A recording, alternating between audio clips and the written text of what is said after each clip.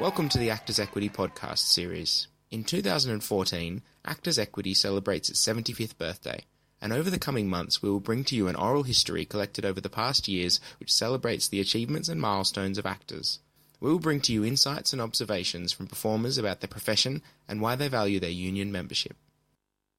Well, I feel I should go back even further to the gold rushes. As I do in my historic talks on the theatre here, I say the differences between the two gold rushes, the gold rush on the East Coast and the gold rush here in the West, made not only a vast difference to our built-up environment, but to our cultural environment as well.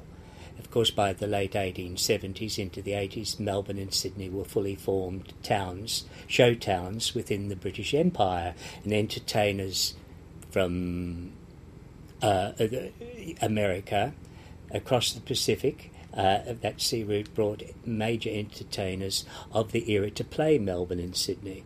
We still didn't have a theatre to put them in. As late as 1876, Frank Towers, a comedy company, there was no guarantee that there'd be a ship around to Fremantle, a steamer around to Fremantle, and this particular company got off at Albany, had to wade ashore, and it was a 6-day trip overland to Perth to play 6 days, and perhaps get in an extra couple of performances at Fremantle. Then they had to go the 6 days overland back to Albany. Well, think of the theatres that were in Melbourne and Sydney by 1876. And the era of marvellous Melbourne, the 1880s, well, Perth was still asleep, of course, because we had sent our young population over there to the gold rushes. And then Melbourne was up and built as marvellous Melbourne in the 1880s, and went into the most dreadful depression in the 1890s, just as our gold rush wealth began to bubble to the surface. And so everybody came back again. And that's why Perth missed out on that era of high Victoriana that Melbourne is so gloriously famous for. Our city, this is why we're celebrating all these centenaries now, because Perth around about the 1890s started to come awake, and London sent out a complete company from the Gaiety Theatre to play Melbourne and Sydney in 1888. And Sarah Bernhardt played Melbourne and Sydney in 1891. We still didn't have a proper theatre to put them in, even if they could have got here. We had our first theatre, the curtain raiser to this place, the shell of which still stands in the Hay Street Mall, the Theatre Royal, built in 1897. And we had to wait until 1898 for the first of the J.C. Williamson's companies to come here with the Gilbert and Sullivans, you see. So Melbourne and Sydney has very much the jump start on Perth culturally. And the isolation of Perth, and we cannot overlook that isolation, led to the amateur movement having a strength and importance here that was perhaps not the case in Melbourne and Sydney. They did the plays, the great plays. They had stabs at all the great plays that were, frankly, uneconomical to bring over here to the West. I mean, you can imagine the standard of some of them, but they did them. And we know how much musical costs to bring over here now. I mean, the cost of bringing Cabaret recently was absolutely astronomical. Well, coming by ship or by rail, the costs were relatively just as expensive. And coming by ship, of course, you couldn't guarantee the opening night because it will open this week sometime, depending on the arrival of the ship. And the amateur movement developed a very great importance in this state. In fact, the most important group was the Repertory Club, which was launched here in 1920. A play was done here that was so successful, they thought, right, we've got something going here, and created the Playhouse. And created the Repertory Club, and for many, many years it presented all these works. And there were people like Nancy Nunn, Judy Nunn's mother, and Anita Pannell, of course, and she was in the right place at the right time. She went on to play do the premiere season of the One Day of the Year. And looking at dear Anita, you think, God, she was subjected to a bomb scare, because we do forget that the opening night in Sydney of the One Day of the Year, it was considered such an insult to Anzac Day that they had a bomb scare. And then, of course, Patrick White saw her, and he wrote Cherry Soul for her, and the mountain, the other one, the one about the goat lady. Can't quite remember the title. And interestingly, in the middle of all this, gradually bringing the amateur movement up to the 30s, there was a very conservative drama critic for the West Australian newspaper who worked under the name of Polygon. Very, very conservative man. And he went on, of course, to become the Governor-General, Sir Paul Hasluck. So you've got all these interesting people, and you also, with the New Theatre, a part of the New Theatre movement, we had the Workers' Art Guild. And they used to come here and enter this theatre and enter the drama festivals every year, and along would come the Repertory Club and the Garrick Club and the Play Lovers, enter these polite, chintzy little drawing room comedies from the West End, and along would come the Workers' Art Guild with something like, Bury the Dead, and win. And it's interesting, you had this mixture of people at the time. Catherine Susanna Pritchard, who was one of the founders, and Axel Poignant, the photographer, and Harold Veich, the artist, and in the middle of it all was this bloody conservative drama critic, Sir Paul Hasluck. And in my more fevered moments, I sometimes think of late at night after the show, Catherine Susanna Pritchard and Sir Paul Hasluck standing up there on the stage, arguing the toss over pre-war politics. So we go into the Second World War, and travel restrictions prevented shows from coming here, with very, very few exceptions. So just as Melbourne and Sydney were, particularly the Tivoli circuit, was thrust into its own devices and had to use Australian stars, here in the West, the local entertainers were very much on their own, and the Repertory Club became a major centre for wartime entertaining and fundraising for groups like the Siemens abroad, and all those sorts of things. And they raised many, many, many thousands of pounds. And then came immediately after the war, came the visit of Laurence Olivier and Vivien Leigh, and that was one of the great impetuses, if whatever the plural of impetus is, to get a professional movement started here in Perth. And these dear amateurs of Perth had miles of pennies and ugly knees contests and everything to raise money to start building the Perth Playhouse. And it was through their efforts that the Playhouse was built. They only got a £13,000 loan from the government, and it was they who built the Playhouse. And the Repertory Club became the National Theatre. There were several splinter groups like the Company of Four and so forth. And that, as I said, became the National Theatre at the Perth Playhouse. It's a very ponderous title now, isn't it? A misnomer. But remember, that was to be part of the Gertrude Johnson National Theatre movement out of Melbourne, and the Elizabethan Trust was established at the same time and so forth, and it was going to be the Perth branch was the National Theatre. And it went on, and then of course they brought out Edgar Metcalf to be the artistic director, and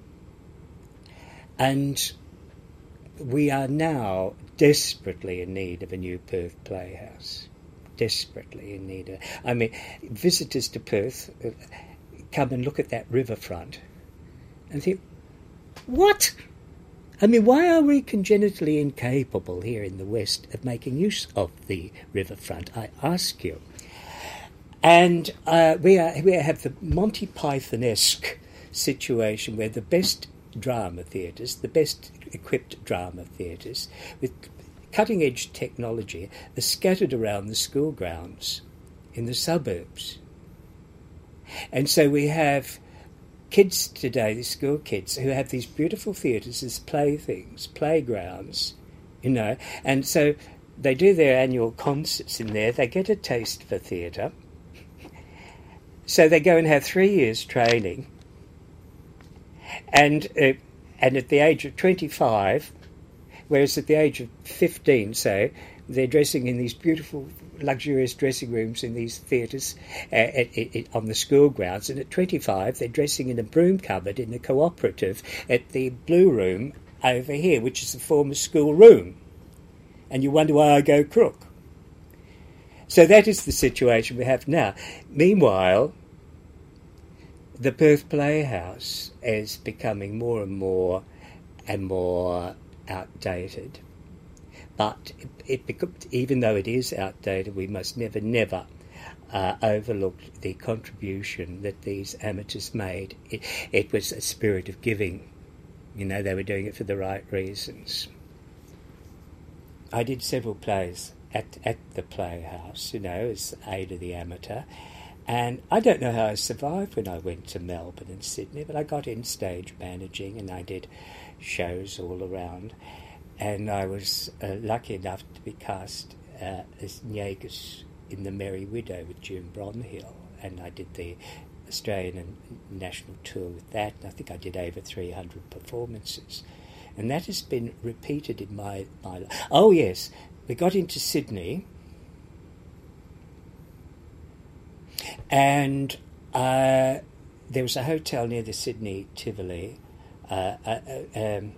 just near the old Phillip Street Theatre, right up on the corner there. I cannot remember the street. But one day we had a performer, Thea Phillips, who had been a great Wagnerian, and she had come out to Australia in the 30s with Florence Austral Company. And she stayed, and she became a big teacher in Melbourne and Sydney. But she retired, and the director from the Sadler's Wells came out to Australia, found out that she was then living in Melbourne, and persuaded her to come out of retirement to play this small role in The Merry Widow with Bronhill. And we forget just how big Bronhill was. She was enormous. And anyway, Thea Phillips was staying at the same pub that I was staying at, and it was just, that undercut under the railway line through to where the Sydney Tivoli was, and I was doing the stage manager of it at this time, and previous Saturday night Thea had arrived back at the hotel. They'd been off to a party, and she was a large woman, and she was literally carried upstairs. She was absolutely chickened out of her mind. She was put to bed. So this particular night she hadn't turned up for the performance. And I said, well, I'll go back to the hotel. And we found her dead in this hotel. And I look in these drawers. Every so often I come across the name of Thea Phillips. So I went on to take over the part of Negus with Bronhill, and then we went to New Zealand and all that. And then I came home and I did another production of the WA Opera here of The Merry Widow. And then years later I directed it myself for the WA Opera with Kevin Johnson doing the choreography, and it was miraculous, if I may say so. Beautiful, beautifully designed. I couldn't have, you've got these lumps of wood, the Western Australian Opera Chorus. being veritable new AFs, thanks to Kevin Johnson. And then there was the leading lady. Someone said to me, Ivan, she looks like Danny LaRue. I said, please get me Danny LaRue. But so that was 3-4 times. And then to round this story off, last year, Richard Mills, who's the director of the Dubbo Opera Cape in here, sat in that very chair and said, Ivan, he said, we are doing The Merry Widow later this year. He said, what did you think of playing the part of Praskovia? Which is the part that Thea Phillips had played, the lady I found dead. So I didn't say anything. And that was sort of an eerie, to use that nauseating American term, I never thought it would escape my lips, sense of closure to The Merry Widow for me. It's interesting how life does these things to you. But Bronhill, she was a miracle. And of course the dear lady's out of it now. And incredibly mischievous.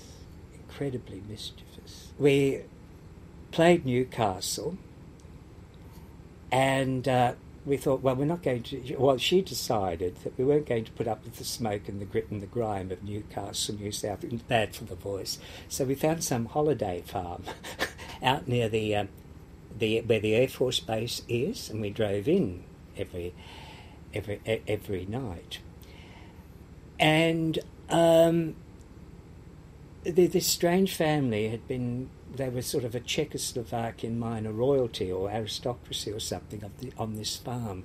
And he'd been high up in the cavalry. And one morning he was sitting there, Bromhill and the lot of us, having our breakfast. And he rode his horse through the kitchen with a sword just to let us know his background and all of this. And while we were sitting there, one day a telegram arrived from London saying would she be interested in doing a musical version of The Barretts of Wimpole Street.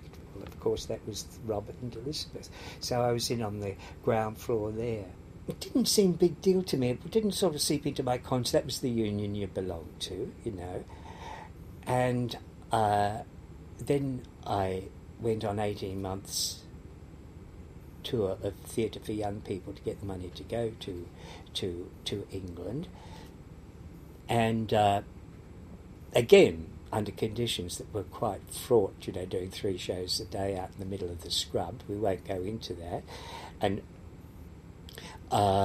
then I joined the English Union. And for my sins, I became a leading man in a Butlins holiday camp. Oh, I've done it all. Yes. I think I'm the only person in the business who played Covent Garden Saturday night, and Monday night I was at Butlins holiday camp. Mind you, at Covent Garden I was an usher. And I said to Janet Holmes at court recently, I can name drop, can't I? Yes. I said to her, I think when I was at that Butlins holiday camp and I was patronised out of my life for being a mere colonial, and one of the worst of the Australian Hector Crawford numbers with the moving ceilings and walls, you know, was playing on television at the time, which reinforced their prejudices no end. And they'd come in and they would tease me with this ghastly dialogue next day that they'd heard on late night television, you know, didn't even get prime time. I was a bloody mere in a Butlins holiday camp, do you mind? So I said to Janet Holmes, I said, Janet, I said, for someone who over 20 years ago was patronised out of my life for being a mere colonial, trying to break into the British theatre, I said it gave me immense pride to know that all these years later a fellow West Australian now owns a string of all their best London theatres. And she leaned over, patted me on the head. Yes, she said, and I fixed them up for them too. So there was that. I did the English, staying in digs, you know. I remember, and poor, you want poor? Oh, I can do a good line of poor. I remember once I had this jacket, suede jacket, and it was the only jacket I had at the time, and I got a ticket to one of the best shows in the West End, you know, and I was playing something in Golders Green. You want the number one gigs? I got them. And I had to get back in, and all I could afford to eat was at one of these working men's cafes. You say, oh, lovely grub there. And I went in, of course, it stank of stale oils and so forth. And I came out and the smell followed me, didn't it? It impregnated my suede jacket. So there I went off to this theatre. And I had to take the bloody jacket off and put it under a seat, but I froze. But it didn't smell like a West End cafe, at least. But those are the sorts of things. Those are the sorts of conditions.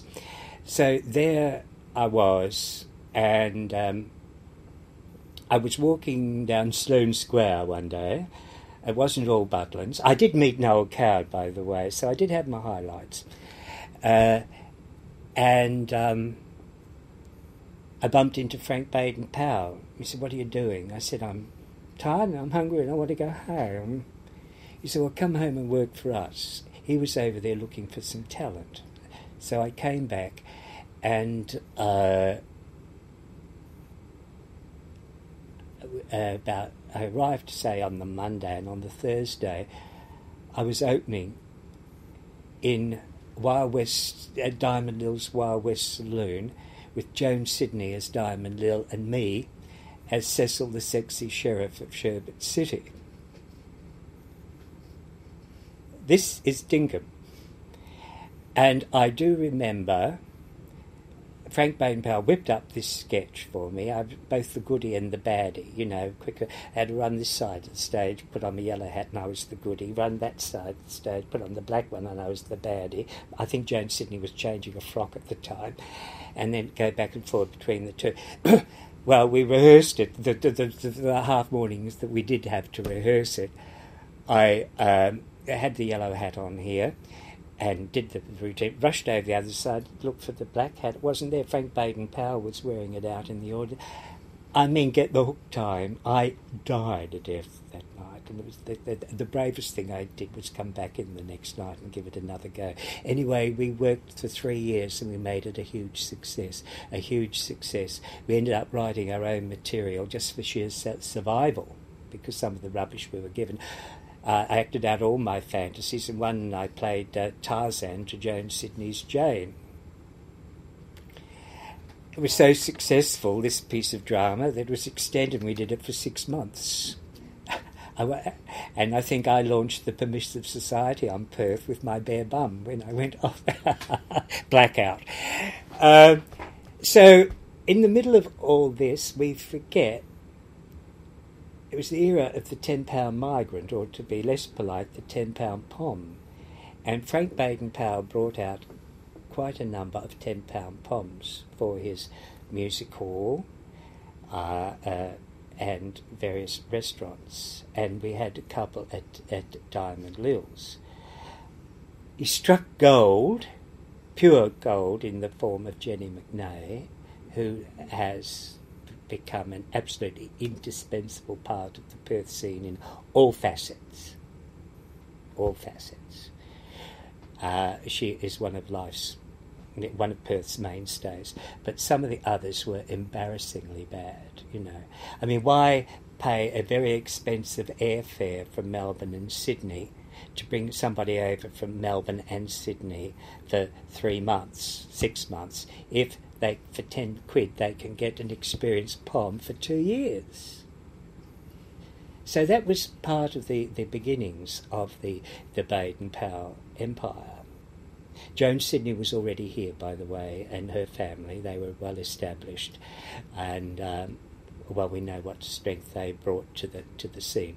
But there were about 6 or 7 of them who were just and so then came the starting of setting up the union movement here in the West.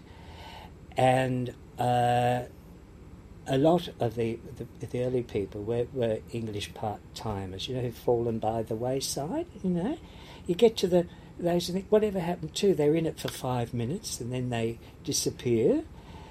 And so the branch was established here in Perth. I can't remember the nuts and bolts of it, but I will just give the philosophy that we set up a professional infrastructure, a scaffolding within which the arts evolve through the years. I mean, no one wants still to be acting in flares, 70s style. But that structure was in place for things to change, and along came an arts minister named Peter Foss, who actually said, "I'm not here to subsidise actors' lifestyles." We had survived just before that, we had survived the period when suddenly community theatre was all the rage, and you've got to spread it out and you mustn't be elitist. And a lot of these community projects took so much energy and so much money. And then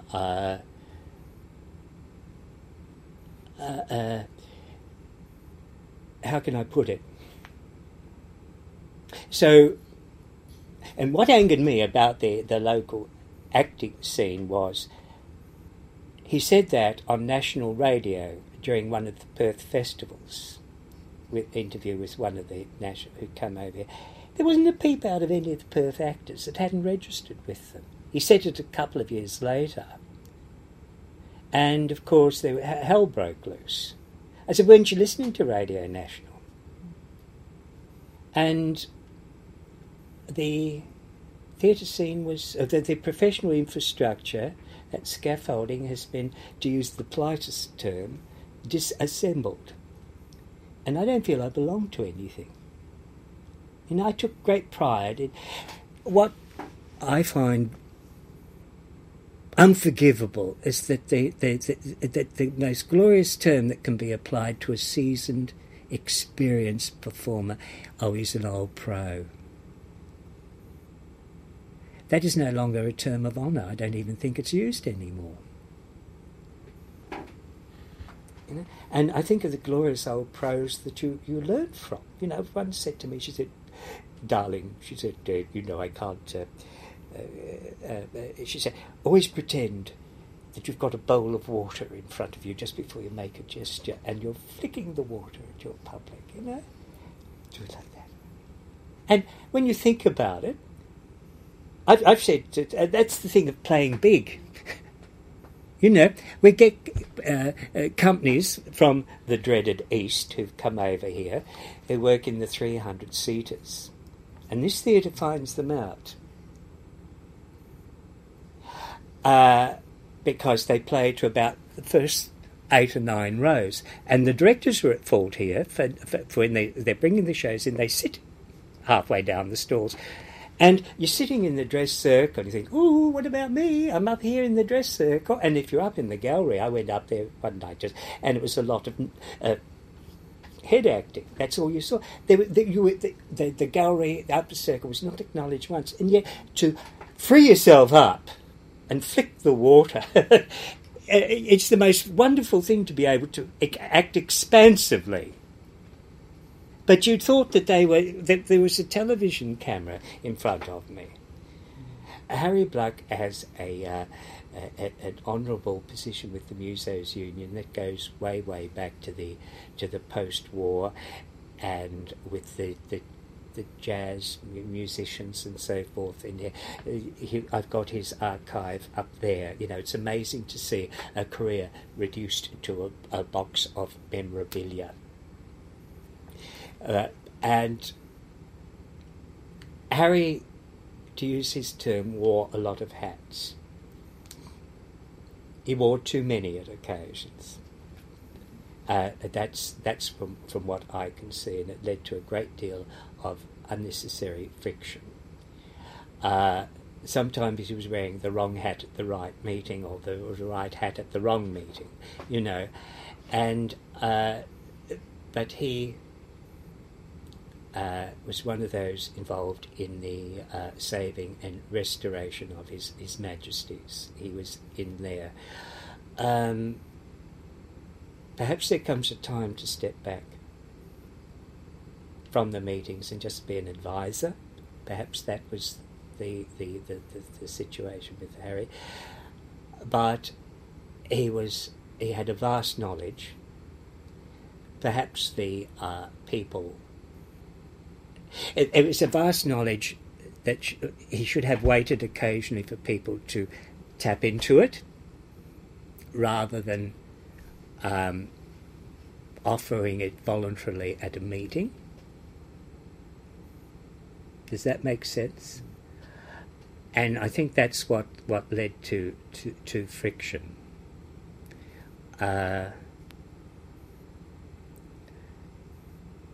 But his talent is passed on with his daughter, Sue Black, who is now one of the jazz divas of Perth.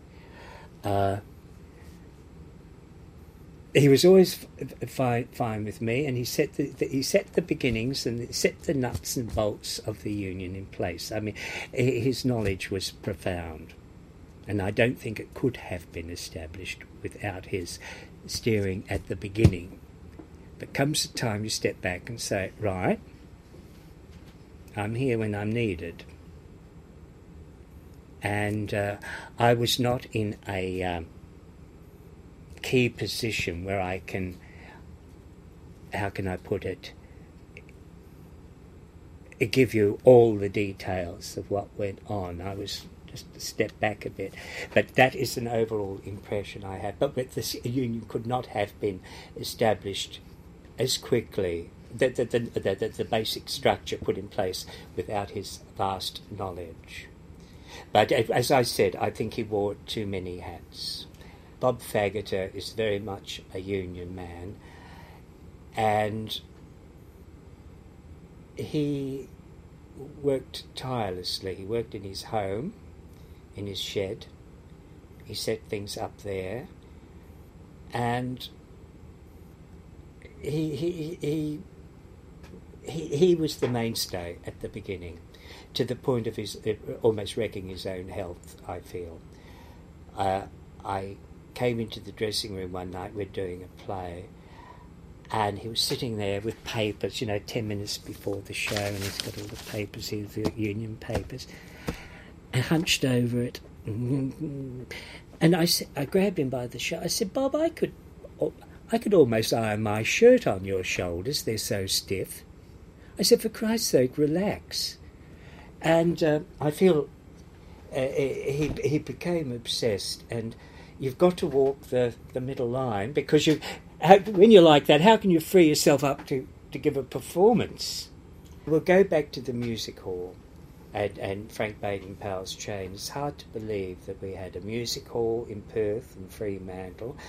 We had Dirty Dick's, we had a couple of wine bars going, and we had Diamond Lil's Wild West Saloon. And we were paid minimum, and I mean minimum.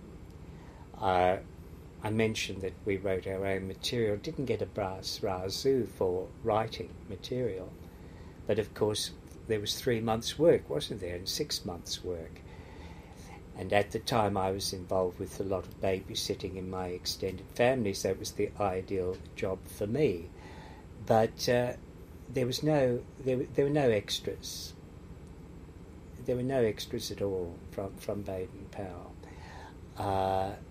The union was there, and lip service, I think, was paid to it. There was no great union house, but in the other venues, you see, they were part-timers often. They had a day job, and it was a lovely sort of little knees up for some of them, and a little bit of extra cash. So they didn't have to worry overly much about unions.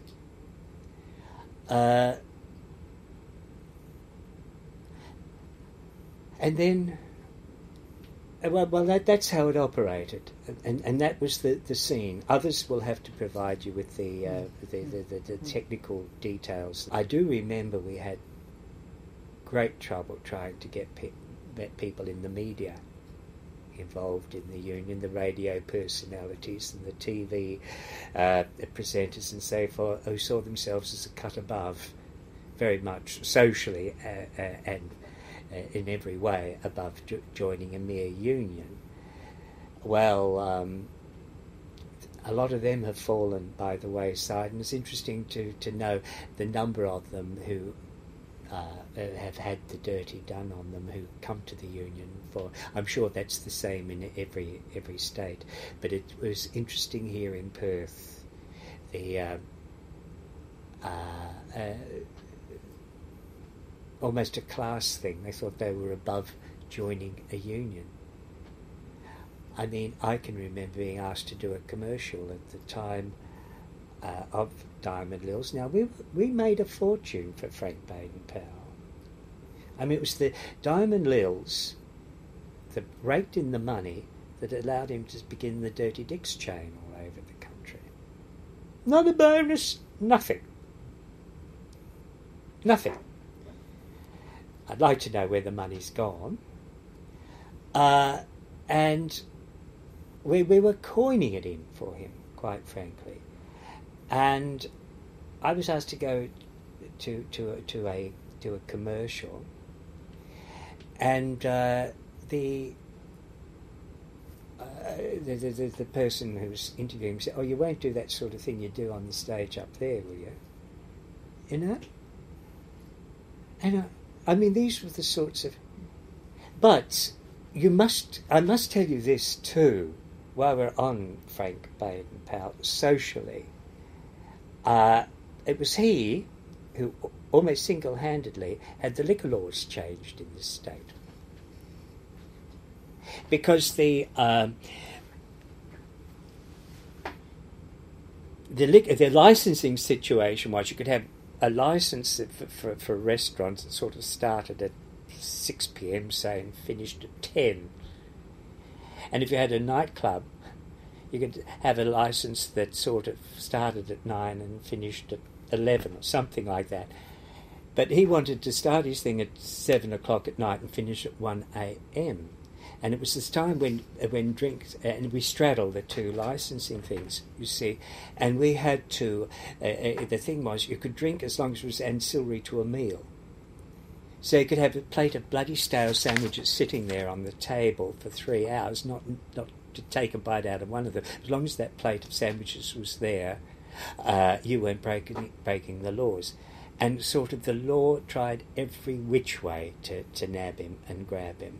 I remember one Saturday night we were there, and this table of 20-somethings, this sort of couple was sitting there having a lovely night out and laughing at all my jokes, and I thought, oh God, they're with it. When the show was over, we were called around to the office, and they were playing clothes. They were there for making notes under the table when they took the last bite of sandwich and when they next had their drink. And then we were nabbed.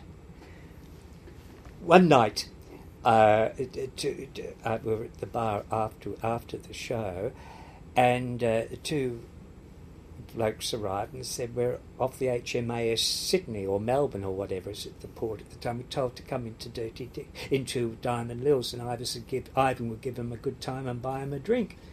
They were cops. They hadn't even eaten. I mean, this is what you went through. But he, Baden-Powell, was also a city councillor, and it was he, through his efforts, got the liquor laws changed in this state. It sounds like a script, doesn't it? But these are all facts. We're never educated about our own, and you learnt about British history or everything, but except the environment that you sort of grew up in. And I joined the National Trust at one stage, and I was shunted off to the younger set. for tea and tinies and fundraisers while the dowagers did the work. I thought, this is not for me. And I went to Melbourne and Sydney, and Ted Pask was starting the collection there, and it's just something fit. And I thought, well, why not hone my interest in my history down to my own city and my own work? So I began collecting things, and this theatre museum literally began under my bed, because that's where I stored things, you know. I picked up a few old yellowing photographs of the Repertory Club productions from the 20s, and I was so green I stuck them on the wall at the old hole in the wall with gaffer tape. I mean, how's that for saving photographs? Using gaffer tape on them. And began collecting, and it was treated as Ivan's hobby. Yeah? And I applied for help and assistance, and I remember going to the Arts Council and two boffins sitting with their backsides, you know, this pose, don't move the cameras, sat on the desk like this facing me, and their eyes were working on independent orbits with alarm, because I had come with this idea that didn't fit any category of arts funding or public service structure, you know. And someone said, Harry Bluck, in fact, told me that it had been mentioned at one group, and they said, well, for that sort of thing you really need a committee of ladies to organise things. Those were his exact words. But I thought the only way to survive this is to ignore all this, and I began collecting material. And came the time the Madge reopened with bare walls. Who had the best collection of stuff to go on those bare walls? And I became the honorary archivist for about 3 or 4 years.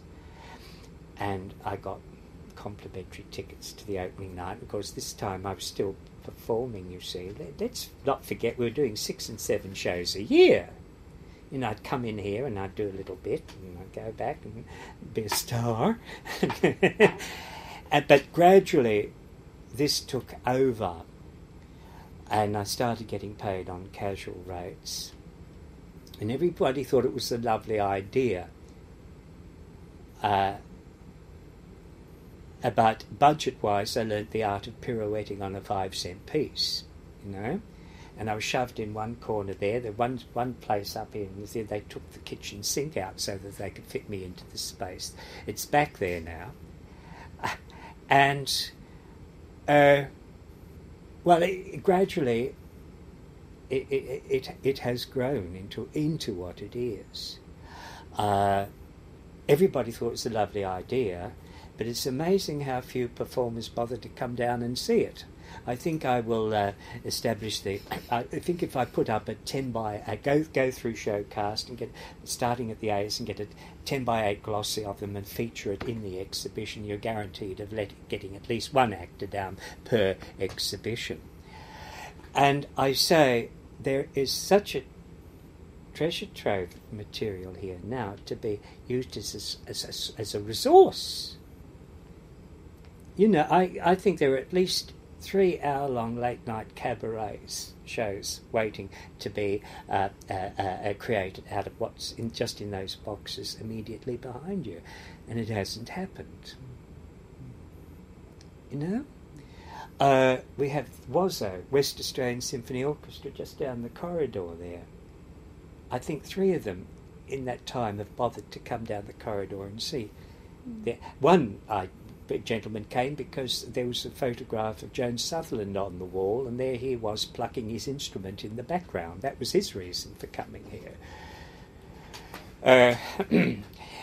And I had an exhibition up in there going from the Diaghilevs, got Diaghilev costumes, right through to the De Basils coming to Australia, to the establishment of the WA Ballet. So that. We had the WA Ballet sitting up at the top of the stairs there. It was on for 3 months, and just 3 of them came downstairs to see it. I said to one of the dancers, I said, look, I go all the way out to bloody Rehobold Hill to see your choreography. I said, you can't even walk downstairs to see my but it went right over their heads, which leads me into criticisms of the performing arts. I think in many cases we are our own worst enemies.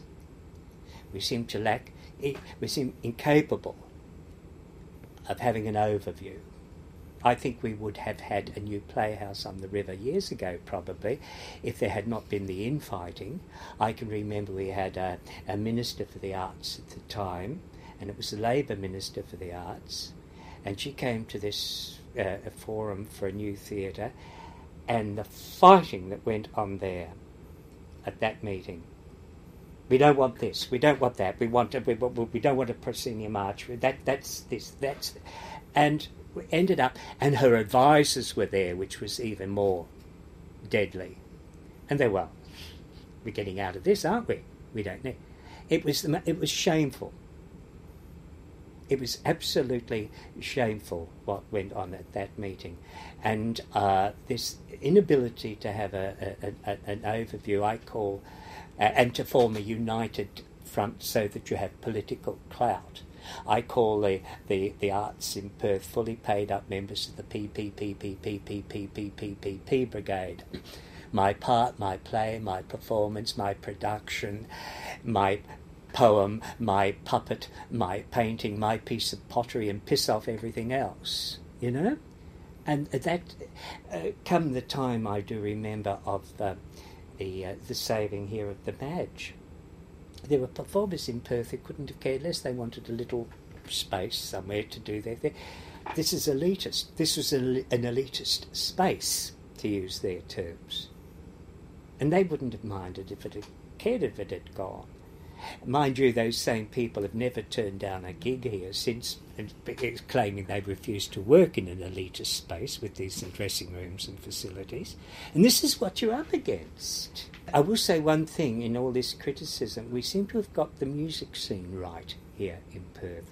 It's a very vibrant music scene with the university and Roger Smalley, and Wazo with Janet Holmes à Court. I think so, but you see, I do believe that you need a functioning city. I must make this point that for Perth, the cultural cringe, the celebrated cultural cringe, is a double yoker. Melbourne and Sydney have long cringed within in the shadow of London and New York, while Perth takes the art form a step further and has cringed in the shadow of Melbourne and Sydney. So there's that extra step. And I mean, at the moment we've got the WA Academy of Performing Arts. We're still basking in the limelight of Lisa McCune and Hugh Jackman and all them, conveniently overlooking the fact that if they came back here, they'd be dressing in a broom cupboard and doing a cooperative at the Blue Room. My mum rang me in a state of indignation once. She said, been listening into Talkback Radio, and the premier at the time, one of the courts, had just come back from South Korea, and he said he saw a beautiful production of Les Miserables, and there was so-and-so in it, and there was so-and-so, and then so-and-so, and they're all graduates from the West Australian Academy of Performing Arts. You could call it a West Australian production, almost. Yes, we're not having the responsibility of supporting those graduates, but we can bask, in somebody else paying for them. And I'm delighted to say my mum was incredibly indignant at that. But still, where do they work? Nobody's even thought about that. Nobody's even thought about that. And so the performers those who do reach a stage here immediately go off to the other side. But I would like to, if I may, read a condensed version of a speech I made at the launching of yet another plan for another playhouse on the riverfront in Perth. This is before theatre administrator Duncan Ord moved sideways after many, many years with Black Swan and so forth, and he put it rather succinctly. He said, Perth wealthy don't create art, they pursue it. And I'll explain that a degree further. There's more social cachet in going to see the 9,857th performance of Phantom of the Opera in London than it is coming to a Wednesday matinee in Perth of the same thing. I went to the opening night in Melbourne last week, and well, that's why you went here. So I would like to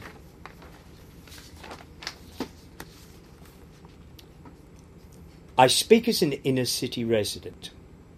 I've lived in Adelaide Terrace for a long time, long before it became trendy, since Robert Van Mecklenburg was arrested for doing the nude scene in Equus, in fact.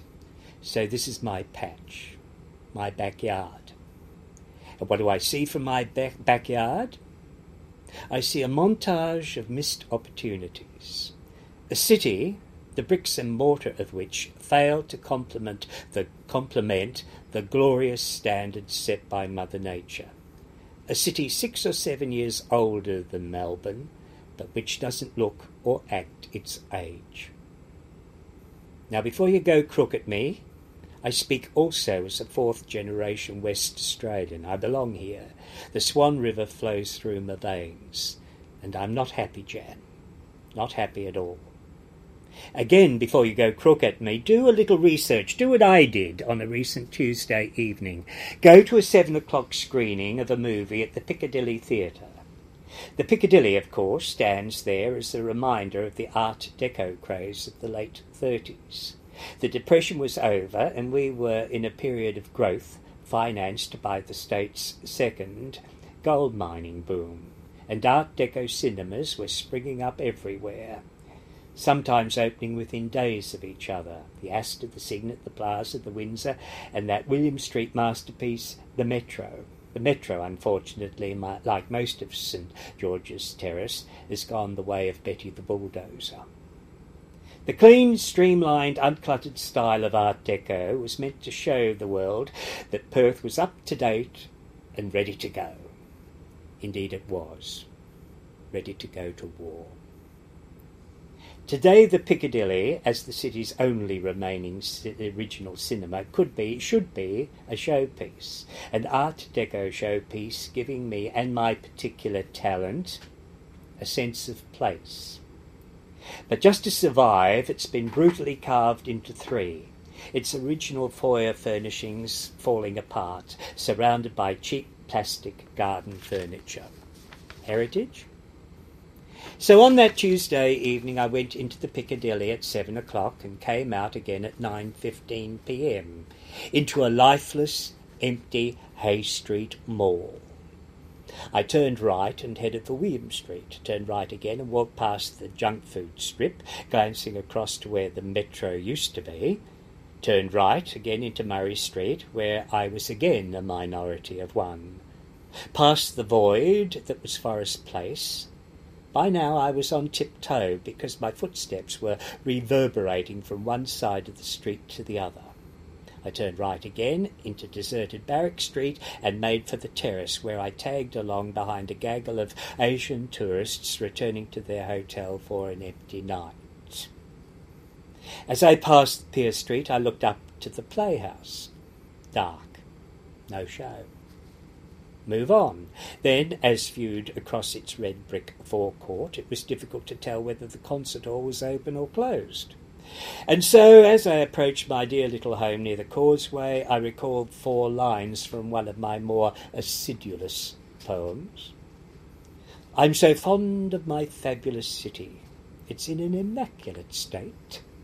The garbage goes nightly by 7, and we clear out the people by 8. But are we fond of it? Do we love it? Judging by the increasing number of suburban dwellers who actually boast of never coming into it, that's a fair question. Perhaps we're only fond of it as a backdrop. We're fond of the skyline as we zoom around Riverside Drive on our way to somewhere else. I'm so pleased with my pretty Perth city as I speed home to North Mullaloo. When I drive back to see Mum and Dad in Coogee, Perth's a wonderful place to pass through.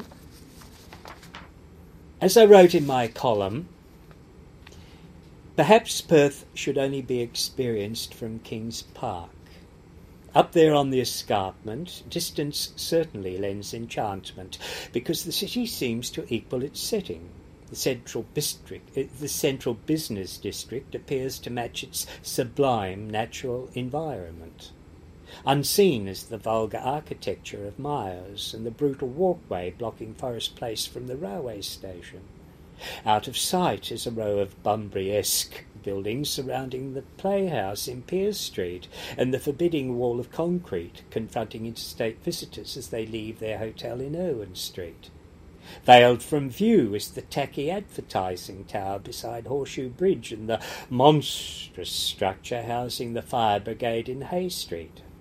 Standing up there near the Anzac Memorial, appearances can be very deceptive. One forgets the yawning emptiness after dark and the alarming lack of cultural energy. It's impossible to believe that below lies a town that's not needed by the suburban masses and not fashionable among the wealthy. Yes, dear reader, from such a great height, the Perth skyline forms a perfect backdrop for lives lived elsewhere. So tell me I'm wrong. Tell me I'm wrong, and I'll ask you, when did you last drop into the Hay Street Mall? When did you last mix with the concrete and glass? When did you last get down and dirty at street level? I'm so tired of people saying, but Perth's a beautiful city. I now reply, yeah, dumb blondes can be beautiful too. But as with blondes, I want some action and culture between the ears. So too with Perth, I want some action and culture between the railway station and the Barrack Street jetty. And I want it now. No live horse you'll get grass, as my grandmother used to say. Now, I'm making demands on the central business district. I want it to do, and I want you to do the same. Reclaim Perth. For the sake of the arts, reclaim Perth. But the arts alone can't be seen as a quick fix cultural band-aid covering the scars of decades of insensitive, unimaginative development. Before a note of music is played, before a step of dance is choreographed, before a word of drama is emoted, the actual city itself must be treated as an art form, a cultural entity, and an enriching experience just to be in.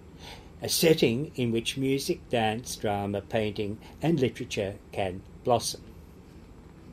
Several months ago, for the first time, I visited Brisbane, where I was bowled over, knocked sideways by the scale and significance of the Queensland Performing Arts Centre. That vast complex, museum, art gallery, concert hall, drama theatre, experimental studio, conservatorium, large accommodating foyers, delightful art gift shop, cafes, restaurants, sculptures, fountains. Take a few steps down a pathway and you're in a rainforest growing on the site of Expo 88, and all on the banks of the Brisbane River. A river chock-a-block with ferries, river cats, transporting thousands of Brisbaneites hither and yon. And at night I'd catch a ferry to the cultural centre and just to stepping ashore to see a show. And at interval, on the balconies, I'd gaze down on a scene quite novel to these West Australian eyes, people strolling back and forth outside in an environment of the cultural centre after dark. And I'd say to myself, Perth, hello. Do you know that Perth must have the only cultural centre that's a no-go area after dark? Yes. But that needs further explanation. Ladies and gentlemen, on this side of the continent, we've long been accustomed to being upstaged by Melbourne and Sydney. But Brisbane? Upon my return, seeking a little intellectual stimulation, I headed for a late-night libation in Northbridge, our so-called Bohemian Quarter. I crossed Barrack Street Bridge, standing beside which is a gigantic and garish billboard, strategically placed to destroy any sense of design the bridge might have. Spanning the railway line for nearly a century, this sturdy structure is purely functional, purely practical. It is, however, adorned by several Edwardian lamp standards that would look quite attractive if switched on after sunset. They weren't, of course. Fortunately, one's nocturnal totter was part of the way illuminated by the light bouncing off the aforementioned billboard. How stylish. How Perth. The sort of scene that inspires poets, dramatists and songwriters, don't you think? Under the bridges of Perth with you. The city of light or the city of never mind over doesn't matter. Onto this emptiness, we're hoping to draft a culture. Fix up the city first. And if you think I'm being unduly negative, do what I did. Go to the pictures at the Piccadilly next Tuesday night. And when you come out of the theatre at 9:15 p.m, go for a bit of a wander. I'd just like to finish off with the observation that I was at a Perth City Council meeting recently, and they're talking about all sorts of plans to revitalise the city. And I said to two of the councillors at the time, I said, I think to get your bearings, before we get too far into these plans, you should go, next time we're expecting a blockbuster or a show that's going to sell out at His Majesty's, to come in and sit with the stage door keeper and log the calls that come in. And we had that 3 weeks ago, or 2 weeks ago, whatever, with Maggie Smith, knowing it was going to sell out. The sorts of calls you got from would-be patrons. Where is His Majesty's? Is there a car park? What time was the show finish? I mean, they haven't left home, but they want to know what time they can come home again. I never come into the city. I haven't been into the city for 7 years. I hate coming into the city, but Maggie Smith I want to see. And this is what you have to overcome before the curtain even goes up. I just want to say happy birthday, Equity. Happy, happy birthday, and thank you for giving me, in part, a sense of professional identity.